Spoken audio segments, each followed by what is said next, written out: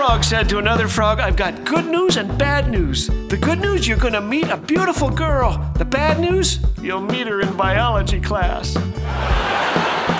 Thanks for joining us today. You're listening to Laugh Again with Phil Callaway. It is Good News Day on Laugh Again. That time when we put down the newspaper, flip off the TV, and listen to something that will cheer us up. September 11, 2001 was 20 years ago. If you were alive, you remember it well. It began like any other Tuesday for flight attendant Jerry Brown. She was aboard Delta Flight 15 en route to Frankfurt, Germany, doling out pretzels and orange juice when the captain called her to the cockpit to tell her that all airways over the continental United States were closed to commercial air traffic, and they were to land at the nearest airport ASAP. That airport was in Gander, Newfoundland. 40 minutes later, air traffic control gave the wave and they hit the tarmac at the tiny Canadian airport. As news of the terrorist hijackings and attacks trickled in, 53 planes from around the world altered flight paths and touched down at Gander International. As more news trickled in, crew and passengers learned that terrorists had flown airplanes into the World Trade Center and the Pentagon. Exhausted and frightened passengers stayed on board waiting. No one complained. The next morning, the weary travelers finally deplaned to a new dilemma. The town of Gander had a population of 10,400. The number of stranded passengers, 10,500. So the resourceful Newfoundlanders went to work.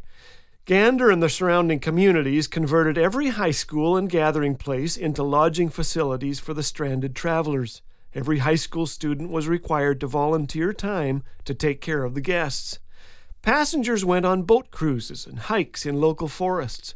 They were driven to restaurants and bakeries. Residents prepared and delivered more food than the guests could eat. Families were kept together. Elderly passengers were taken to private homes. A young lady, 33 weeks into her pregnancy, was put up in a private home across the street from an urgent care facility. And there was laughter, too. No one tells better jokes in all the world than Newfoundlanders. They're the best. One said, "Did you know why Newfie scuba divers go into the water backwards? Because if they went forward, they'd still be in the boat."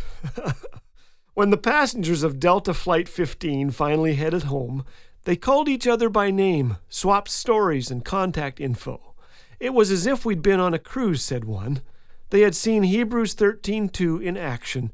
Do not neglect to show hospitality to strangers. Remember Jerry Brown? Our flight back to Atlanta looked like a chartered party flight, she said. A business-class traveler announced his plan to set up a trust fund, providing college scholarships for high school students of the town of Lewisport where they had stayed. He promised to match donations of any amount from his fellow travelers. The total surpassed $14,000. With Delta's help, the fund now totals more than $1.5 million, and it's helped 134 students receive a college education. Jerry later said, in spite of all the rotten things we see going on, there are still a lot of good and godly people in the world, and when things get bad, they come forward.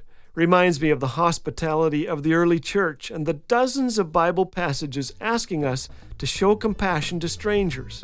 Like Hebrews 13:16, do not neglect to do good and to share what you have.